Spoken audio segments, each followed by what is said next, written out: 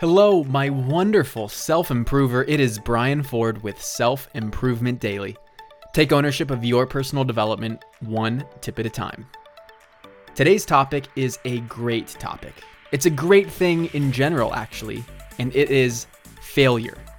I know that might not sound right to you, but I'm going to elaborate on why that's the case and share with you what I do when I fail. First off, the fact that you failed means that you tried. Former US President Theodore Roosevelt was quoted saying, "It is hard to fail, but it is worse never to have tried to succeed."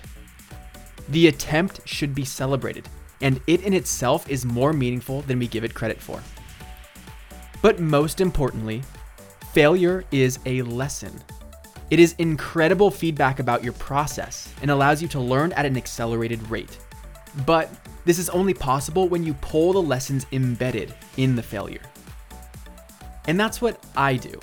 I have a failure reflection framework that takes me through a series of prompts to really understand my performance, the good and the bad about it, and identify areas for improvement moving forward. In that document, there are too many questions to list here, but if you want to see my framework, I'll send it to you in an email if you click the link in the description of this episode.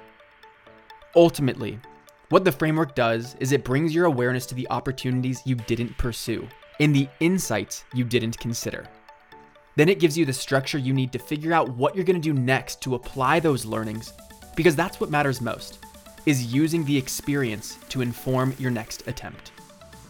I'm certainly trying to change my perspective around failure, and this framework will help you do that too. And again, I can send it to you if you click the link in the description of this episode.